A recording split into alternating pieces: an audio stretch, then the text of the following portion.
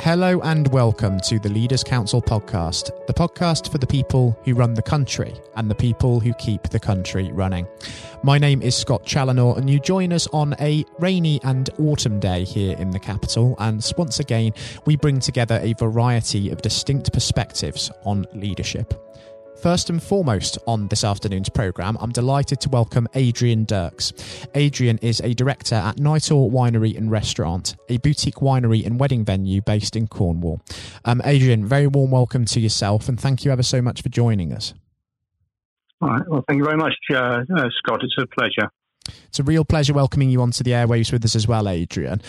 Normally, we'd dive straight into the subject of leadership and really bring that into focus. But considering the ongoing COVID-19 situation that's been the dominant headline of the year, I think it's fair to say, let's start there, because it has proven to be one of the most significant challenges of our time for leaders within all walks of life. But for yourself and your business, just to what extent has it affected you and your operations?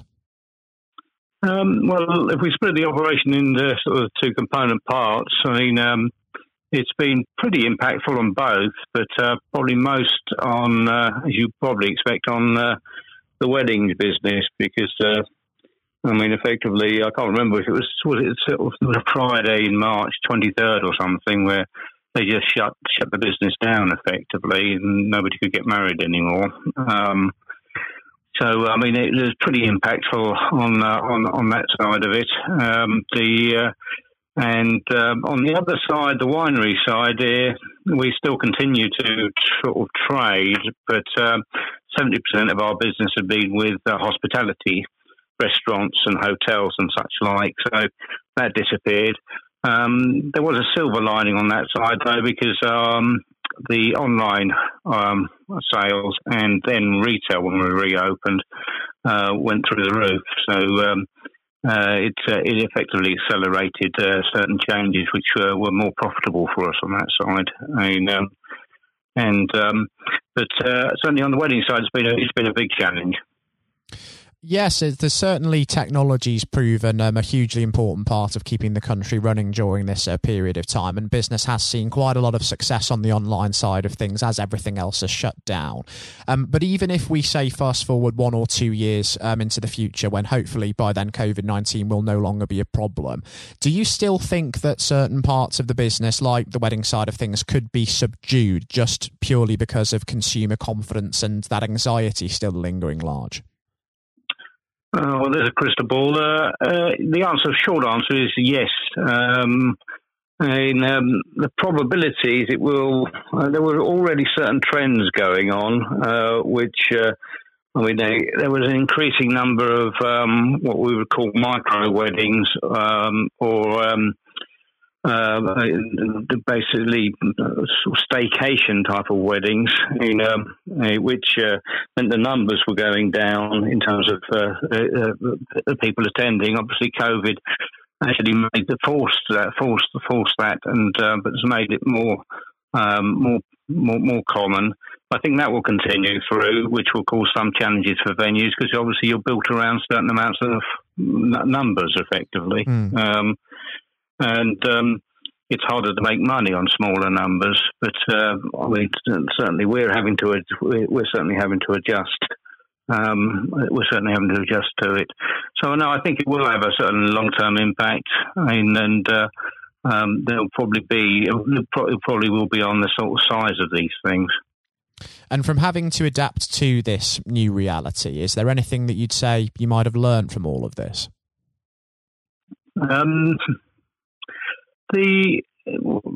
Well, I mean, you have to continually sort of change and manage. So, I mean, for instance, again, going just to the wedding side of it. I mean, the shutdown we started being sort of lifted in June, if you recall, and at that stage, obviously, almost all the weddings that one had been cancelled or postponed right the way through till the end of August, and so one had to replace or try to replace that revenue and to get people back to work, because most of the staff, I mean, there's about 25 on the payroll. Most of them are young. Most of them want to work, and we had to try to market a whole bunch of different things to replace the lost revenue and get footfall, which we did. I mean, partly with government help. In August, the Rishi Sunak thing helped quite considerably. That with an offering around sort of tapas and things like that on Monday, Tuesdays, basically other offerings like feast nights and so on, and meant that we basically replaced a lot of the revenue, not by any means all of it, but we also managed to get people back to work, which is really, I think, quite important, particularly at that age group. So we learned quite a bit about being quick on marketing, and what else did we learn? It was a very sort of trying time because if you think about the clientele, I mean, most of them were really quite unhappy because they're looking forward to their big day, which they want to be perfect, and they're not being able to have it, are they? So the amount of work you have to do, because we have a team of about 3 wedding planners, the amount of work you have to do almost goes up, because you're dealing with this and this, your staff are under a lot of pressure. So in terms of sort of lessons, it's about moving quickly and decisively to actually adjust to the market and what's available on a real-time basis. Of course, when you're in a leadership position within a business during a time of difficulty such as this, you not only have to act as sort of a beacon of inspiration and motivation yourself, but you also have to ask for a lot more from the people that you work with just to keep things ticking over and try and change the business up, shake up things just to keep services being provided and keep a source of income going. But do you find that during a time of adversity like this, you learn a lot more about the people around you in how they stand up and be counted? I think, basically, it's not the easiest business anyway. So we'd already, and we've been going for a few years, but it's only recently that we've ended up being sort of break even into profitability. So effectively, one gets to know people. It's not plain sailing in normal times, but I would say you do. Yes, you do see a certain amount. Certainly under stress, on stressful situations, you will see more of people. That's for sure. And some people, most of them, will sort of step up to the plate. I was quite surprised by. There's 2 ways that people can go. I mean, one is that some people can be quite very happy to be on 80% pay furloughed and wanted to stay on it. Some even wanted to sort of almost defraud the system and basically get paid for stuff as well as getting furlough. But we obviously, less said about that, the better, really, with it. But for most people, they just really they don't like to be cut adrift. They want to stay involved and they want to make a difference. Certainly most of the people that we've got working for us. So, it was quite pleasing to see that, if you see what I mean. And just switching focus from COVID-19 for a moment, Adrian, I understand, correct me if I'm wrong, that you did have a successful career in the IT industry before venturing into the sector that you're in now. So I'm just interested to understand what the inspiration was behind that and wanting to go it alone in that sense. Sorry, could you say the inspiration behind what? Behind going into the industry that you're in now and setting up Knightor Winery. I'd always felt that one should learn as one goes through life and not do the same thing twice. I mean, the easiest thing for me would have been to go into a very similar business, which in that case was services, business to business mainly, and so I thought I should do something a bit different, and to keep on learning as I go through this life. And so I picked on something which was a mixture of farming, because we actually grow grapes, manufacturing because we make wine, and business to consumer because we sell it, and we have this wedding venue. I certainly have learned loads as I went through, but that was the primary reason, not to make money. It was to actually keep learning and not do the same thing again, which would have been boring. And it's interesting that you mentioned the word learning, because within leadership, learning is a continuous process, isn't it? We're never a finished article, no matter what position we're in. And a lot of running a business is quite often just that, trial and error. Yeah, that would be fair. It would be a fair statement, really. And if you do stop learning for too long and there's nothing new on the thing, then you're probably either mistaken or you're going to get very stale. Exactly. It's, of course, important to continue to study and look into things and keep oneself fresh. I think that's absolutely right. And thinking about what might come in the future now, Adrian, just before we do wrap things up on the programme, because I'm conscious that we are running short of time. We know that over the course of the next year, business is going to have to continue to essentially think and act on its feet and react to changing guidelines, changing circumstances, because the new normal is here to stay, perhaps for another 6 months, perhaps for longer.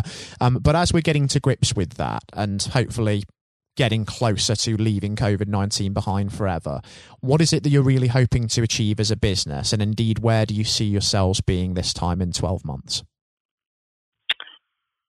Well, the visibility is fairly poor. You say that there will be in this new normal for another 6 to 9 months, maybe longer. That's going to be pretty tough for us if that is the case, because if you think about it, the core of the business is to do with predominantly young people doing what they like doing, which is basically moving on with life, marking high spots of their life and socialising and so on. So the outlook won't be good for businesses in hospitality if that's the case. But within that, the plans are at the moment we are adjusting ourselves to and we'll start marketing hard on offerings that are probably a mixture of physical presence, so within the guidelines, and offline presence.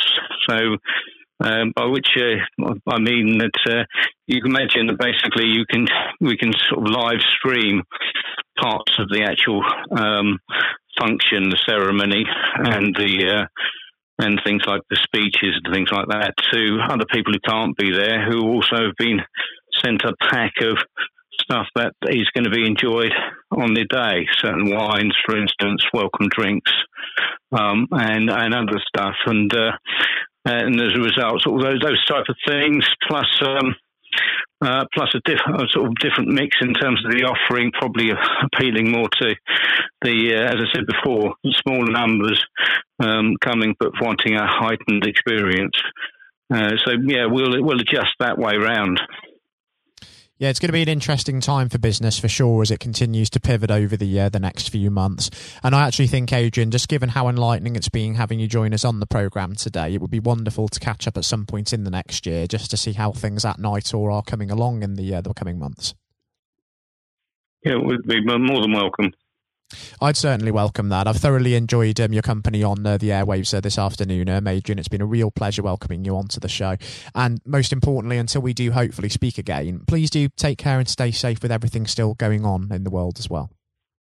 Okay, well, thank you very much indeed, and I wish you the same, and thank you for airing my views in your podcast. It's been a real pleasure to air those views, Adrian. It's what, of course, we're all about at the Leaders' Council, chronicling the realities of British leadership throughout this challenging time. And that message I would also reiterate to every single one of our listeners. Do please continue to look after yourselves and be considerate of others, because it does make a real difference in saving lives. And let's all just keep our fingers crossed that this will be over before too long. It was a pleasure welcoming Adrian Derx onto today's programme, director at Knightor Winery and Restaurant in Cornwall. Coming up next on today's show, we'll be handing over to Matthew O'Neill for his exclusive interview with former Education Secretary and incumbent Leaders' Council Chairman, Lord Blunkett. That is coming up next. Lord Blunkett, welcome. Thank you very much. It's very good to be with you. Well, of course, nothing is being said at the moment other than COVID-19, which we must touch on. What would your message be to small businesses who are trying to keep going? Well, I think the last ones standing will be the ones that thrive when we get back to some sort of normality. So it's have confidence and courage.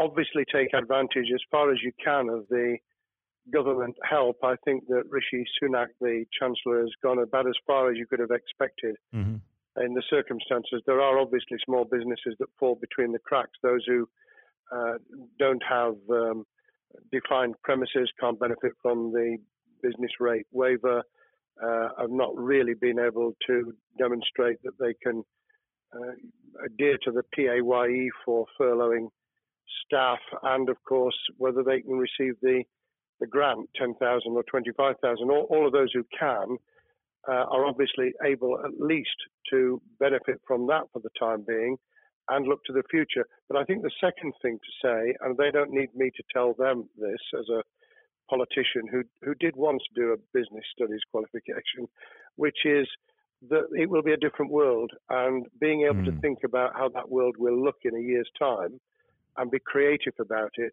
and learn from not just what's happening to you at this moment in time, but to others around you and the sector that you're working in, that will be really important. Do you feel that the long-term effects of the COVID-19 outbreak will in some ways be positive for British industry? Well, only in the sense that people are having to be creative, they're having to adjust and innovate. Therefore, they're thinking about more productive, if you like, greater productivity ways of delivering the same service or delivering the same products. And in that sense, I think we'll have temporarily at least very much higher unemployment than we've become used to, but we'll probably have a burst of productivity, which will help with the recovery. Whether it will help with the inequity of the way in which our economy is imbalanced, both between services and productivity and the production of goods and services, I'm not sure. What we will need to try and do is to ensure that the geographic imbalance that exists is, as far as humanly possible, is dealt with by both the entrepreneurship and innovation from the bottom up and targeted government help, which will still be needed. And we are now in the throes of the kind of borrowing that we saw back in 2008 to save the banking and economic system. We're having to do that to save the whole of our productive business and commerce, and I think that will have to be sustained for some time. Do you feel that people will take a second look at global supply chains in the wake of this outbreak?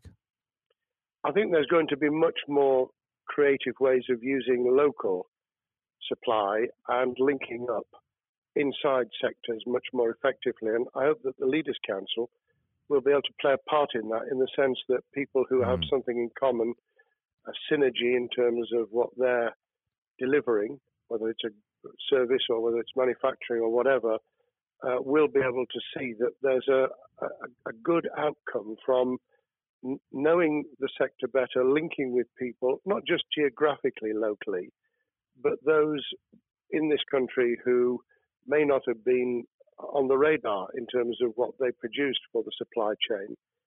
And, of course, ensuring, because there's quite a lot of fraud going on as we speak with people getting into cyber attacks, that they'll also take account of going into the cyber security side effectively as well. The more we are online, the more people who are working from home, the more vulnerable those businesses and their supply chain become. And that's something to think about as well. How important is strong leadership at the moment? Well, I actually think that it's brought to the fore leadership in a whole range of areas, from obviously government itself, and there's been ups and downs with the Prime Minister's severe illness, but all the way through the public and private sector, people have, to use the jargon, stepped up, and they've shown local, regional, national level the kind of leadership that Britain historically was very good at. Regrettably, we've not seen the same on the international scene for all kinds of reasons, but maybe we will in future. So I think out of this will come experience of people who have seen an opportunity to do good, as well as seen an opportunity to provide a good service or goods, including, for instance, shortages for the health and social care system, the food chain, and the like. But also, I think, in terms of seeing the synergy between the private and the voluntary sector and using people's commitment to each other in a very positive way. I'm not sentimental about this. Things will revert. But actually, I think there's a kind of moment of moral judgment of people feeling that they've got a role to play outside the immediate survival that they're engaged in. And if we can hang on to a little bit of that social responsibility, that will be a very positive outcome. Absolutely.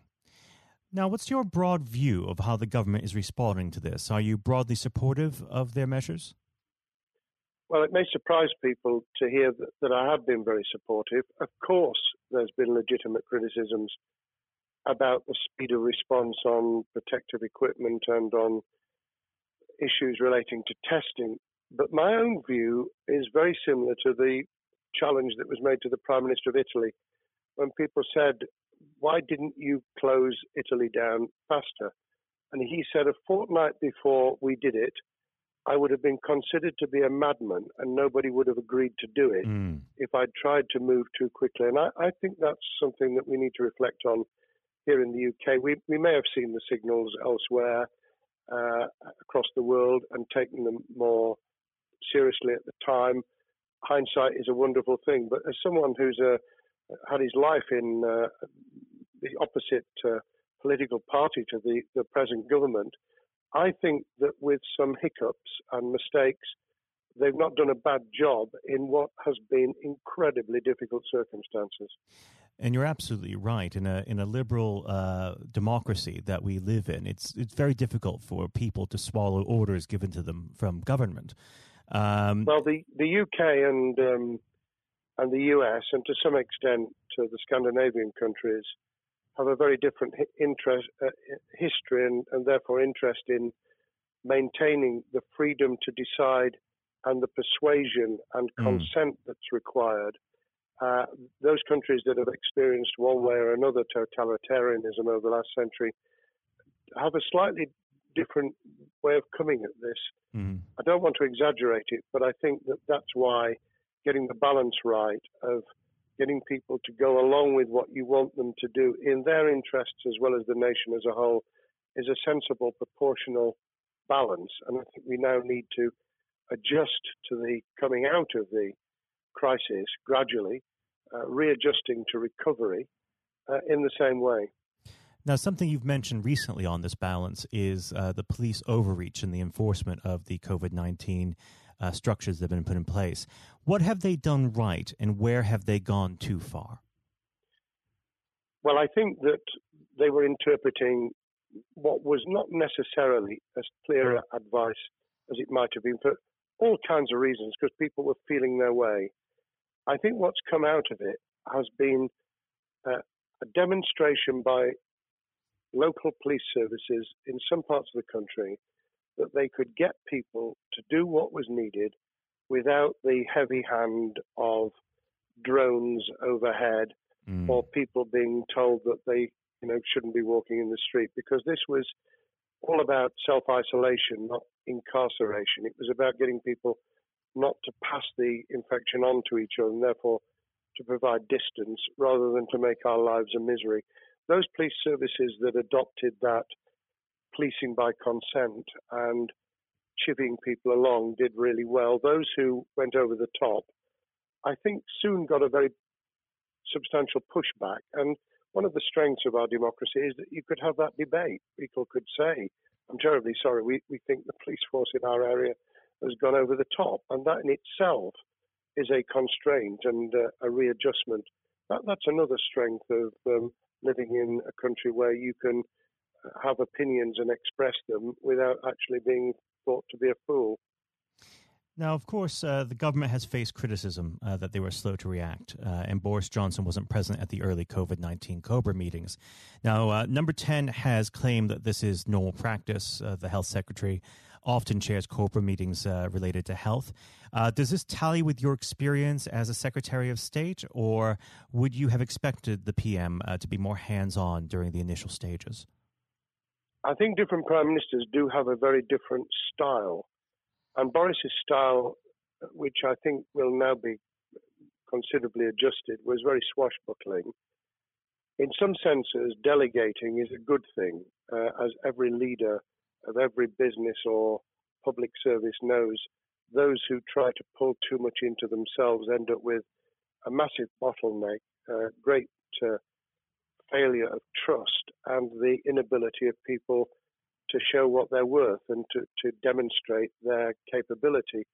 So I'd be very wary of jumping in and saying he was wrong to delegate the essential COBRA meetings. What I was surprised about was that he didn't chair the first couple, because my experience with Tony Blair for the 8 years I was in Cabinet was that Tony was a great delegator, but he would get a grip to begin with, watch what the difficulties were, and then give people direction and confidence to be able to get on with it. So looking back, I think Boris himself probably thinks, God, I wish I'd spotted the signals from elsewhere in the world more rapidly, and I'd just been there. However, this also raises another issue. All of us in positions of leadership need good teams around us. I think after this is over, he will be assessing those who really did step up and those who demonstrated their inadequacy. I think we'll probably end up in a year's time with a much stronger cabinet than we have today. Well, absolutely. And of course, we've seen a significant drop in the visibility of certain special advisors like Dominic Cummings during this entire period. So it'd be interesting to see how that pans out. It's certainly readjusted the role of those behind the scenes with those who should be taking the decisions, having received advice. Obviously, there's been a complete transformation in the profile of experts, if I might use that term, who'd previously been denigrated. Scientists, medics, people with behavioral science understanding. My only criticism was, were we getting wide enough advice? Were we narrowing it too much to a couple of key centres in London? But that's because I've always been adverse to everything being London-centric. I think there's great expertise, wisdom, experience out in the sticks, and we should use it. Rightly so. Now, was pandemic planning part of your time as a minister, particularly perhaps when you were Home Secretary? Well, it was, but it was on the back of risk arising out of counter-terrorism measures. Right. I was the Home Secretary for 3 months when the attack took place in September 2001 on the World Trade Center and beyond. We did an enormous amount of scenario planning, both desktop and real. On the back of that, it was very heavily orientated to future developing terrorism risk. I certainly got involved with talking about pandemics. I remember being at a seminar in Edinburgh where the university there had done a lot of work itself on the issue of pandemics. And of course, we saw SARS and other things emerging. I think people have criticised the government for not picking up the report from 2015, 5 years ago. I think that what happens is human nature kicks in. You deal with what you're immediately faced with. You can sponsor reports, and this is true of business planning, of course, as well, and scenario planning for what business continuity will look like, recovery plans for business, what will happen if there's a cyber attack, what happens if there's an energy shutdown. These kind of things you can look at, but you're immediately turning your eyes to what's in front of you. And had we picked up a bit more on the danger from Ebola and SARS and what have you in the past, then we might have said, what if something hits us in the developed nations that we don't have a vaccine for, that we can't immediately whisk up protective materials or equipment, or for that matter, medicines that help with recovery, all of which we now see are a danger. I think this will make an enormous difference to the planning for the years ahead. I hope it will be widened so that we don't just look at what's happened, but very rarely do you see something exactly repeat itself.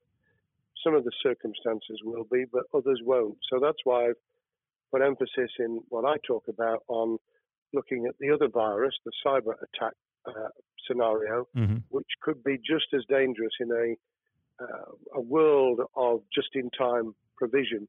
One of the miracles of the modern developed world, except for the very poor, has been the distribution of food. A lot of it on computerized, technologically advanced systems. If that were to come down, we'd be in real trouble. So I think we need to think those sort of scenarios as well. So have a full plan across both sectors, biological warfare, pandemics, and cyber warfare. Yes, and to do so on different levels. I think, again, thinking global but acting local, we need a lot more to think about what would happen if something took shape that actually broke down those national and global chains and how we would cope. And without, obviously, we've got enough fear and anxiety to last a lifetime. Without creating even more anxiety, we can think about those things for the future in a more rational way, I think. Now, aside from the physical threat of the virus, one of the things that people are vastly worried about is the effect on the economy, not just national economy, but also the world economy. Now, it has been said by certain parties, and I'd like to garner your thoughts on this. Is there a danger of the effects of the lockdown being even worse than those of the virus? Were it be prolonged, I fear that balance would tip the other way. It is about proportionality. It is about balance. It's the wisdom of Solomon, really, to get the moment right when you start to move and then to move quickly. There's no doubt whatsoever that we are stocking up, not just on the economic and employment front, which will be devastating enough, but on the health and social well-being front, enormous challenges, and they will need careful handling because there's a lot of people whose lives, for a variety of reasons, are at risk in the future on a scale that we've been dealing with over the immediate handling of the pandemic, concentrating really hard on those affected by COVID-19, those sadly who have died or been seriously incapacitated.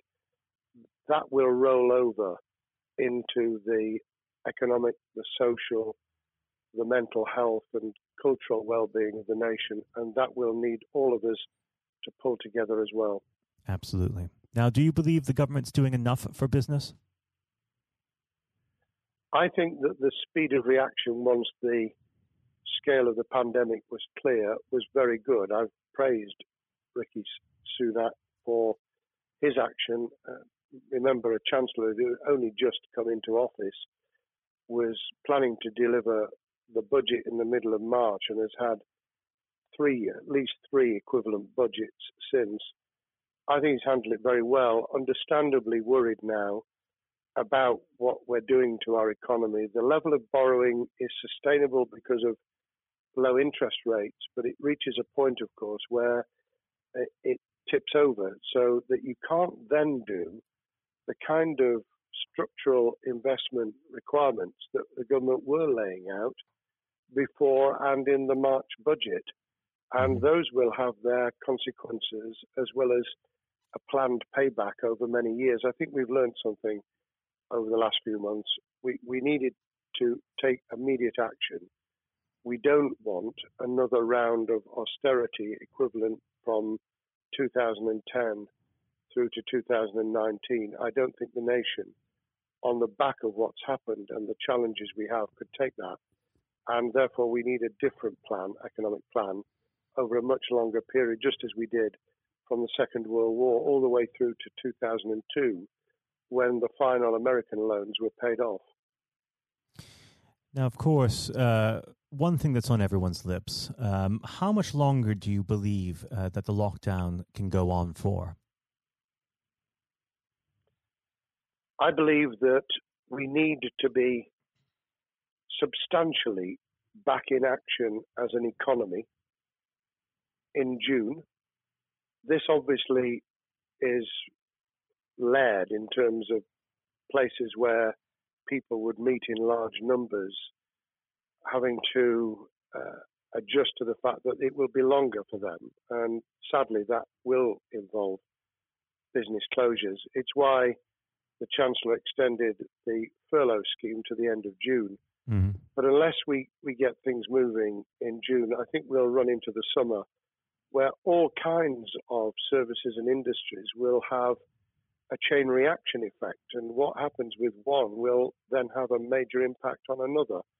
And then you get the skittle effect where things get knocked down that you hadn't perceived were going to be affected. So I very much, if I were in government, and I always think of things in that context, what would I do if I were in government? I would be on the side from the second week in May, on the side of the hawks in terms of saying we've got to start moving, and we've got to do so with the collaboration and cooperation of the public who have got the message, who did behave, who responded magnificently. Let's try and get back, perhaps, doing things differently for a time, but substantially getting back to business as usual. And unless we do that, then those areas that can't and wouldn't expect to be back in action immediately get pushed further into the middle of the year and the autumn, and then they become unsustainable.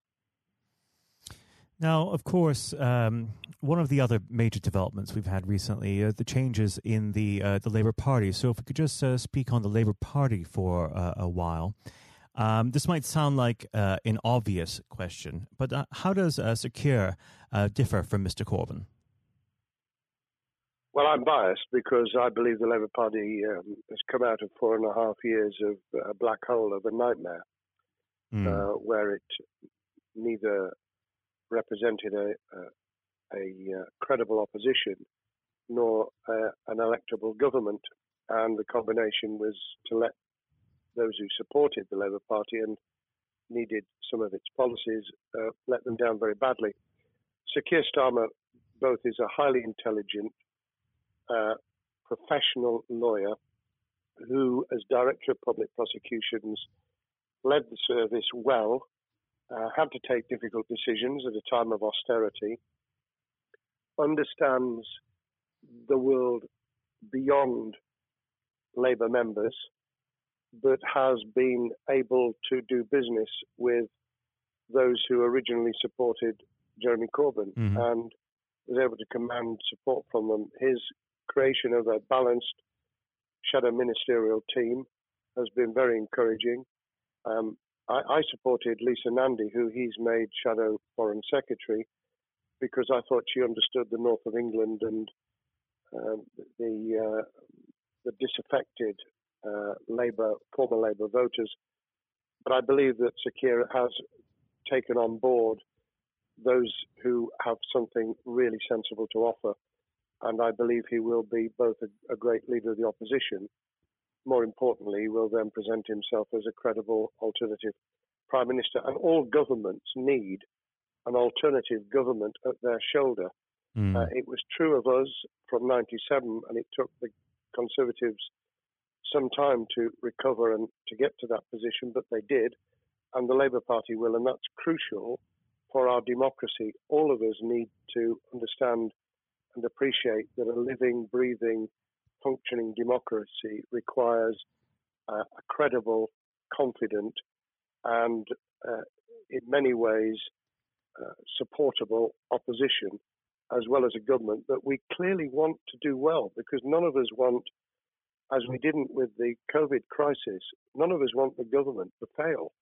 We want to see our economy recover. We want our social well-being to be taken into account. We want to overcome deep-seated inequality and poverty.